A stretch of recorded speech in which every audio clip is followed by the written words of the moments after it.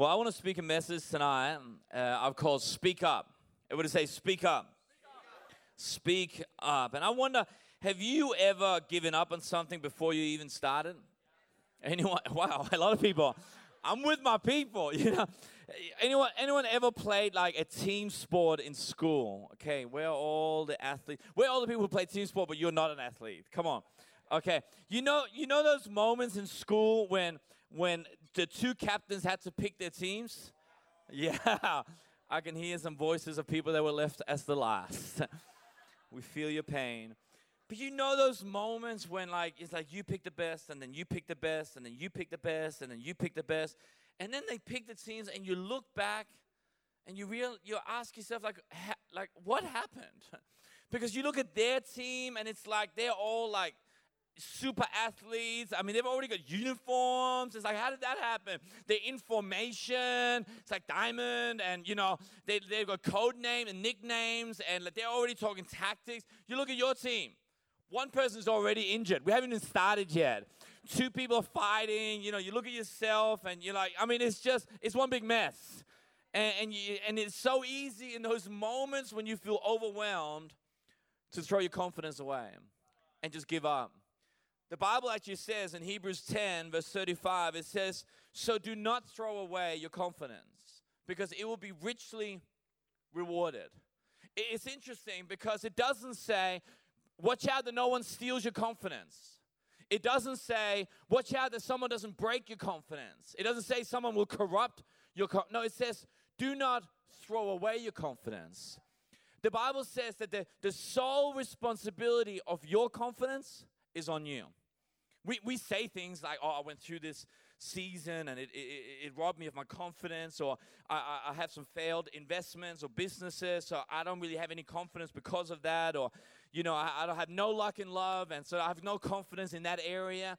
But really, it's none of those situations' fault. That might have been the circumstances, the moment that you threw away your confidence, but the responsibility of your confidence is only yours. We have a responsibility to hold on to it and to speak out of that. When Moses was taking the Israelites through the desert, the story, we have Moses, Mariah Carey, and everyone else walking through the wilderness, and they're on the way to Israel.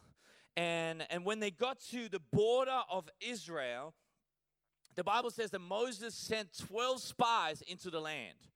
And the 12 spies went in, and it's interesting because 12 spies went in, but they came back with very different reports of what the land was like. We read about it in Numbers 13. It says they came back to Moses and his right-hand guy Aaron, and the whole Israelite community, they were all gathered singing, there can be miracles when you believe, our hope is strong and hard to fail. Who knows what? So I thought someone was going for it. Hey, Luke, sign me up. It's our third creative pastor. Surely this is my chance. I mean, we ship him out. I said, no, you don't want to sign me up? Thank you. Next.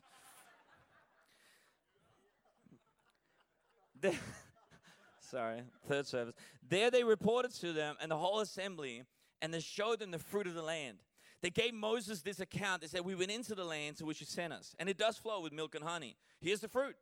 But the people who live there, they are powerful. The cities are fortified and very large. We even saw the descendants of and all these different, giants. And the Canaanites lived there near the sea along the Jordan. Then Caleb, Joshua and Caleb are the other two. They silenced the people before Moses. And they said, we should go up and take possession of the land because we can certainly do it. Those of you that have grown up in Danish Frikirke Church, you remember a song called Sammen vi brød, skal vi indtage hele landet. That's when we really knew how to write songs. But the men who had gone up with them said, we can't attack those people. They're stronger than us. And they spread among the Israelites a bad report about the land that they had explored. They said, the land we explored, it eats up, it devours those who live in it. All the people we saw there are of great size. We saw And then again, all these giants. And then listen to this verse, or this line. We seemed like grasshoppers in our own eyes, and we looked the same to them. That night, all the members of the community raised their voices and wept aloud. Like, what happened? You sent 12 people into the same country, and they came back with crazy different reports. I mean, 10 of them are like, this is a no-go, and 2 of them are like, let's go. I mean, it's complete different reports. They looked at the same thing, but saw 2 different things. You know, in the Bible, Hebrews chapter 12, verse 2, it encourages us to fix our eyes on Jesus. And really what that means is to anchor your faith onto Jesus. Sometimes when we talk about faith, people, they can have an idea when we talk about Christians or religious people or people like you and me. They might think like, oh yeah, you guys, you're just all happy clappy and kind of like don't face facts. You kind of ignore reality and just look at Jesus. But that's not really true. Faith is not about ignoring reality. Faith is about recognizing a greater reality. Faith doesn't say that I'm not sick. Faith doesn't say, I can see, there's no money in the account, but I'm like, well, by faith, I have money. You're like, no, if there's no money, there's no money. But it's recognizing there is a greater reality at play. That I will do what I can. I will be faithful. I will be a good steward. I will do everything I can and I know how to in the natural. But at the end of the day, I am going to believe that there is a God who is greater than any sickness, greater than any situation, can turn anything around for good. I mean, it's easy to be distracted by the storm around us. Think about the Apostle Peter. Peter copped so much slack because he sunk in the water. But hey, the dude walked on water first. Give him some slack. And, he walked on water. But the Bible says that he took his eyes off Jesus and onto the storm. And the moment that happened, the moment he took his anchor of faith away from Jesus and into his circumstances, he replaced his faith with fear. And slowly he started to succumb to the thing he was supposed to walk on. The thing is this though, like when you get a report from the bank, when you get a report from your doctor, whatever, it's ink on paper. That's all it is. There's nothing magical about it. There's nothing powerful about it. It is just ink on paper. Yet we choose to put our faith in it. Did you know the Bible? This is just ink on paper. That's all it is. This is just there's no fairy dust. There is no gold dust. It is just ink on paper. Yet one can ruin our day, ruin our year, ruin our mindset because we take our faith, we take our confidence, and we anchor it in that. I'm not saying ignore it. I'm not saying that you call your bank and say, well, you know what? I'm not paying the bills because I'm trusting Jesus. I'm not saying to do that. Be a good steward, okay? Be faithful in the little things, do life well. But what I'm saying is that we say, I see that report, but I trust the word of God. I see that report, but there is someone that is bigger and there's someone that is higher. And I believe in 2020, it should be the year where we stop telling God how big our problems are and start telling our problems how big our God is. That I see that sickness, but my God is still a healer. I see that finance report, but my God is still a provider. I see that marriage in that situation or that crisis is in, but my God can reconcile, He can restore, and He can turn things around for His name's sake. They had these 10 spies. Listen to how they concluded their report. They said, we seemed like grasshoppers in our own eyes, and we looked the same to them. How do they know? Like, how do they know what the giants would think? They didn't walk around with a little iPad with a little report. What do I look like in your eye? A grasshopper? An ant? A monkey? Like, what do I look like? It's like, well, I think you look like a grasshopper. Yeah, boats in. No. It's a reality in their mind. You ever notice that when you build up a reality in your mind, you reinforce it? Like, it's like you think, well, that guy doesn't like me or that person doesn't like me. They're always, talking behind my back. And it's like the person doesn't even know you. But we build up this reality, and now we look for any excuse to reinforce that reality. You see, that's why we need each other.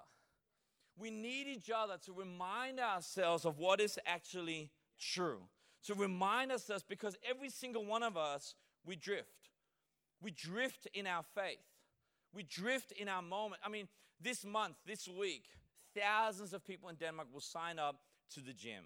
I mean, new year, new me, new decade, this is the year, #selfie. I mean, this is the month. I mean, thousands of people will sign up. And it would last, what, 2 weeks?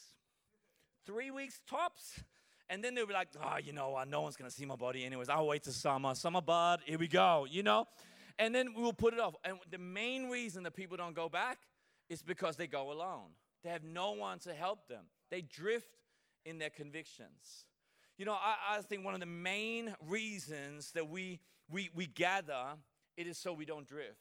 We gather so we don't drift. Hebrews 10 says, let us hold on to the hope that we profess, because he who promised it is faithful. And let us consider how we may encourage one another towards love and good deeds, not giving up meeting together as some are in the habit of doing. We gather so we don't drift. If I'm at the beach with my girls and there's a wave or there's a current going on, what we will say to our kids is, before you go and play in the water, you got to find something on the beach, a fixed point, something that doesn't move. And every few minutes, you got to look up and you got to make sure you're in line with that. Because this is what happens. You get distracted, you play, you're looking around, and suddenly you look up and you realize, I've drifted. And so you readjust, you go back again. And then you play, and then you get distracted with life, and you look up, and then you readjust again. That is what church is. Church is the place where you readjust. Church is the place where you realign. Church is the place where you just look up, you catch your breath, you check where you are at, you get your bearings again, and you go, am I still on course? Am I still pursuing the dream? Am I still pursuing the convictions? Am I still going after the things that I said I would go after? We gather so we don't drift. I can't remember whether it was Karl Barth or Bonhoeffer that said that at times, Christ in my brother is stronger than Christ in me. Why is that? Well, because we get biased by our own situation. It's like, when you get the man flu, which is real. 2020, let's state it, man flu, it's real, okay? Thank you.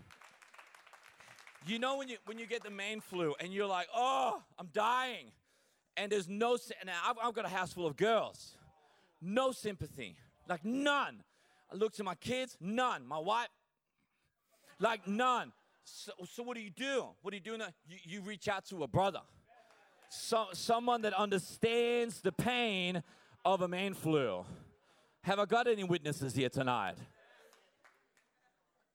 Because in those moments when you are fighting a health crisis, which a man flu is,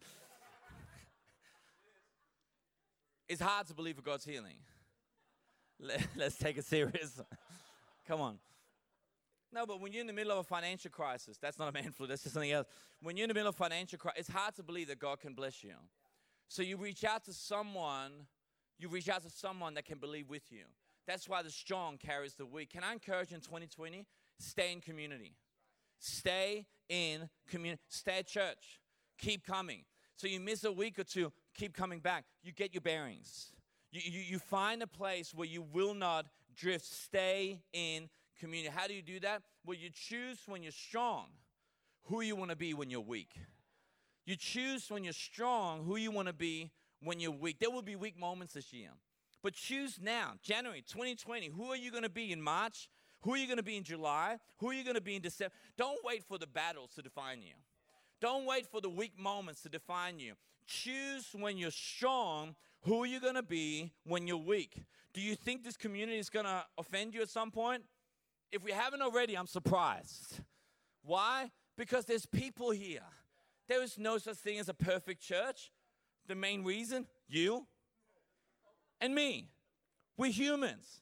And wherever there's humans, there's imperfection, which means it's only a matter of time before someone rubs you up the wrong way, someone says something, someone disappoints you, someone didn't live up to the expectation. Whatever it is, it will come. It will happen. You will be offended in this church. You will be let down at some point. It will happen because you're around people. My question is, what will you do the day you're offended? What's your reaction going to be? Now, I'm not talking about systematic, consistent offense, okay? If that happens, run, blow a whistle, do something, okay? I'm not talking about that. I'm talking about just life. You know, someone's up here talking about generosity and finances. Why are they talking about money in church? Okay, you're offended. Cool. What are you going to do about that?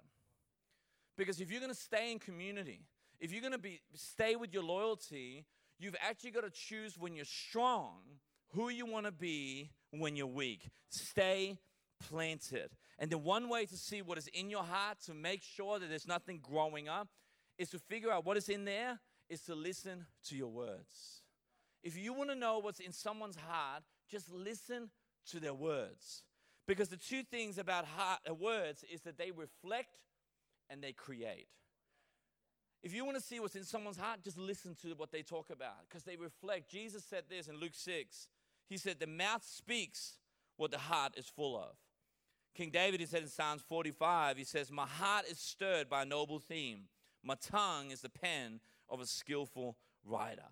I mean, you get around someone and you listen. You get around Jesper, and it's only a matter of time before you hear about plants and how to grow things and how to build a greenhouse, which apparently is legal. And he lives in Melbourne or whatever. And, you know, it's just vegetables, yeah. And, you know, you get around some people and immediately you hear about their football. You get around vegans. I mean, if you didn't know before, now you definitely know. I mean, yeah, we get it. You're vegan. Animals, you know, they got souls. We get it. Sorry, if you haven't been offended, we're just trying to find you, okay? We're trying to find who we can offend. You know, I'm on a keto diet. I don't even know what that is. You know, but whatever is in your heart, it will come out of your mouth, because words, they reflect. But more than that, and this is serious, words, they create. Words create. Proverbs 18:21, the tongue has the power of life and death. Those who love it will eat its fruit. The tongue has the power of life and death. I mean, you should have a license to use that thing. The tongue has the power of life and death. The question is then, so what kind of fruit are your words producing? When you speak, what if you consider that every word you spoke was a seed? And every time you spoke, I mean, whatever people you come across, because people come in all shapes and sizes. You will run into someone at work. People might work for you. You might work for someone else. You might have kids, parents, whatever, people in church. You bump into someone at the supermarket, a cafe. And every time you speak, every time a word leaves my mouth, it's like a seed. Question is, what are we sowing? What's the environment? What's the atmosphere like when you speak? Is it a positive atmosphere or is it a negative atmosphere? Is it like, yeah, we can do this, or it's like, oh, this is going to be hard? Is it going to be like, I'm so excited about this? Oh, is it like 2020 is awesome? It's like, oh, another year. Like, what is it? Is it like a Tigger, like everything is awesome, or is it like Eeyore, like everything is just horrible? You know, what kind of atmosphere are you creating when you speak? Think about the 10 spies. They came back with this report. Look at the fruit they created. Numbers 14, verse 1. Look what it says. It says, that night, after listening to the 10 spies, all the members of the community raised their voices and wept aloud. It's like, good job, guys. One job. You know, they come back, they gave a report, and everyone cried themselves, a whole nation cried themselves to sleep. What kind of what kind of fruit are you creating with your words? Words create.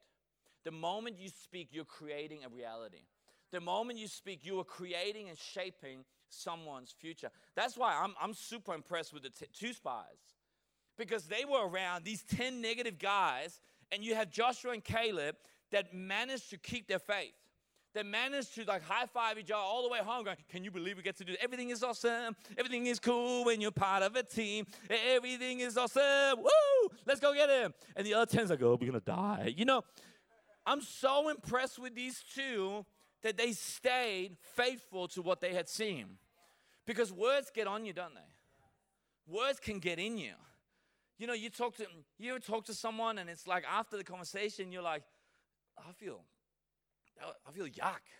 You know, you talk to someone and it's like ugh. You know, it's like you just had this verbal vomit. Like it's just like, blah, blah, blah, blah.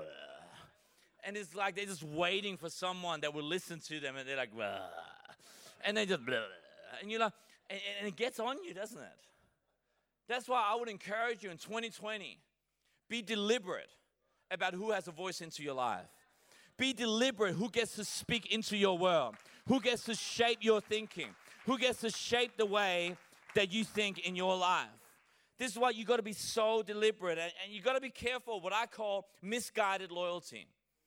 Misguided loyalty. In Denmark, this is not for everyone, but a lot of Danes, we grow up in the little communities, we go to school with the same people, we go to football with the same people, we go on holidays with the same people, and then we go to high school with the same people, we go to university with the same people, and then by the time we settle down, we live just a few hours from everyone we have grown up with.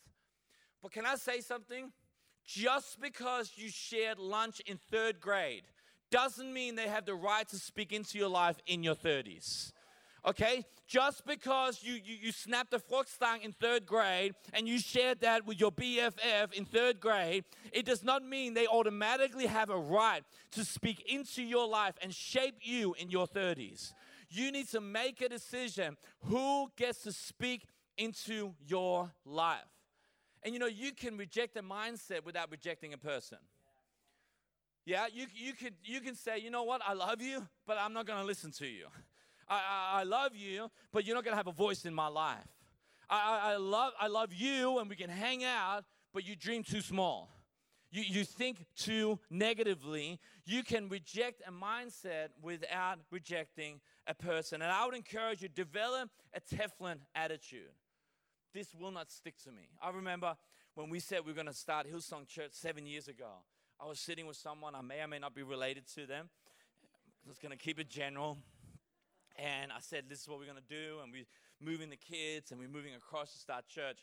And this person said to me, Thomas, this is going to be the worst mistake of your life. I'm like, well, that's nice. Could you print that out so I could like just snuggle up to that on a cold winter night? And he's like, oh, it's not personal. It's just my opinion. I'm like, well, thank you. You know, you got to make a decision that will not stick to me. Teflon attitude. You may speak, but I'm not taking it in. I'm not listening to that. Because people, when you start dreaming, it starts challenging everyone else who's trying to maintain status quo. You start talking about stepping out of the boat. You start rocking the boat, and everyone's like, oh, it's so safe in here. Can you stop doing that? You start dreaming a little bit bigger, and they start looking at their life and going, ooh, I don't know if I feel comfortable being around a dreamer, because that starts highlighting my lack of them. So they will start to pull you down and start to limit you and limit the way you think. I will say, develop a Teflon at water of a duck's back. It will not get into me. You dream big. You go higher. You aim higher, and you believe for the best for your life.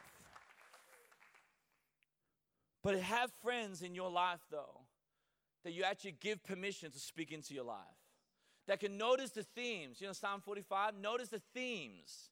That if suddenly you do start to become negative, you start to become suspicious, you start to become whatever, critical of things, that you got friends that can go, hey, I've been noticing that the themes of your words seem to be more and more negative. And it's like just someone that can notice, have you been drifting?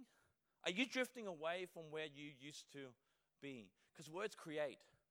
Hebrews 11:3, it says, by faith we understand that the worlds were framed by the word of God, so that the things which are seen were not made of things which are visible. The words The world is framed by the word of God. God created everything. He started this whole process by speaking. He spoke and there was light. He spoke and there was life. Do you know you and I, we're created in the image of God? Is it any wonder that we share part of his nature? Proverbs 18 says that we have the power of life and death in our mouth, in our tongue. Why is that a mystery? We've been created by God in his image. And if God can create life and death by his tongue, so he has given us part of that nature that when we speak, we create. Words, they create. And so, King David, he said it like this in Psalm 141. He must have had understanding of this. He said, set a guard over my mouth, Lord. Keep a watch over the door of my lips. He didn't say, I'm not going to listen. No, he said, help me with what I speak. Because the moment I speak, I create. The moment I speak over my kids, I create. Now, we can say things like, I didn't mean it. We have a fit of rage and we say something stupid and we're like, I didn't mean it. No, I know you didn't mean it, and that's awesome. But you still spoke it. And there's something that has to be dealt with there because you're creating a future. Oh, yeah, but my husband, he's just a lazy, just lies on the couch, watches Manchester United. No, sorry. That got a bit too real. You speak things into being. It's amazing how we say things and, it's no reflection of the word of God. And then we speak it and then it finally happens. We're like, this year's going to be the worst. It's going to be the worst year. It's like the worst year. I bet you this week's going to be the worst week ever. Like, horrible week. It's like the worst week. And then it becomes the worst week. It's like, see? And I'm like, yeah, see? You spoke it, you created it, and you got it. Every day I drop the girls off at school and I say, hey, girls, today could be the best day of your life. And they're all like, why? My girls love mornings. Why? I go, why not? Why could today not be the best day of your life? Why don't we choose to line up the words of our mouth with the word of God? I wonder, what do you speak over yourself? Do you wake up like, oh, God, it's morning? Or do you go, good morning, God? What do you do the first day? Like the first moment you look at yourself in the mirror, you're like, oh, dear Lord. Or do you go, oh, I am fearfully and wonderfully made. And that my soul knows I have been knitted together in my mother's womb. What do you speak over yourself? Does it line up with the word of God? So before you speak, ask yourself, what am I hoping to create with these words? Before you speak, what am I hoping to create? You're about to address something at work. You're about to confront someone.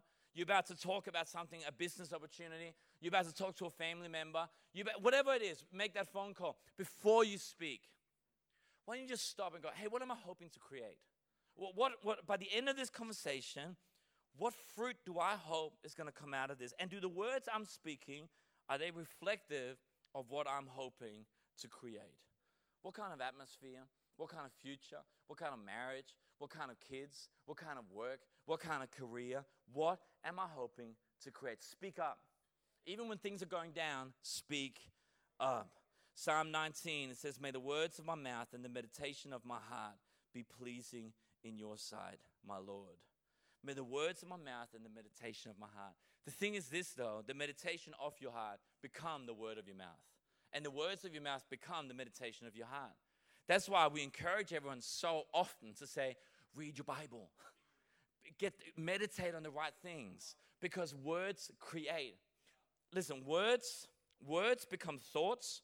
Thoughts become desire. Desire becomes action. Action become habits. Habits become conviction. And convictions shape character. Words create. Words create.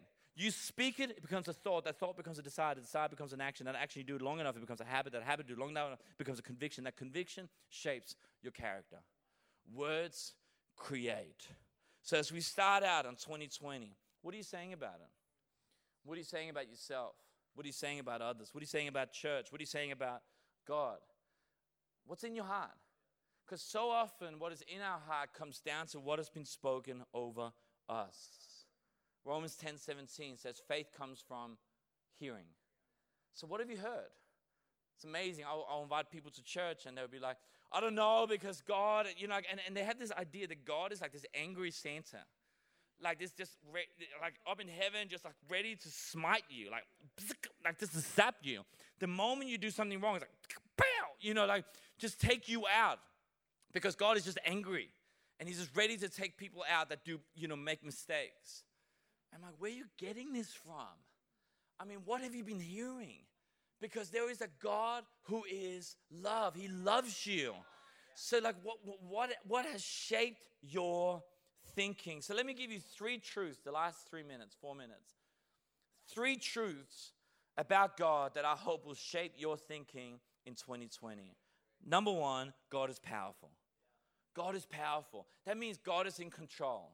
You might go, oh, what does that mean? Like God is in control. It just means that if you're in the middle of a storm, yeah, you can face the facts, and yeah, you can deal with the reality, and so you should, and so we should.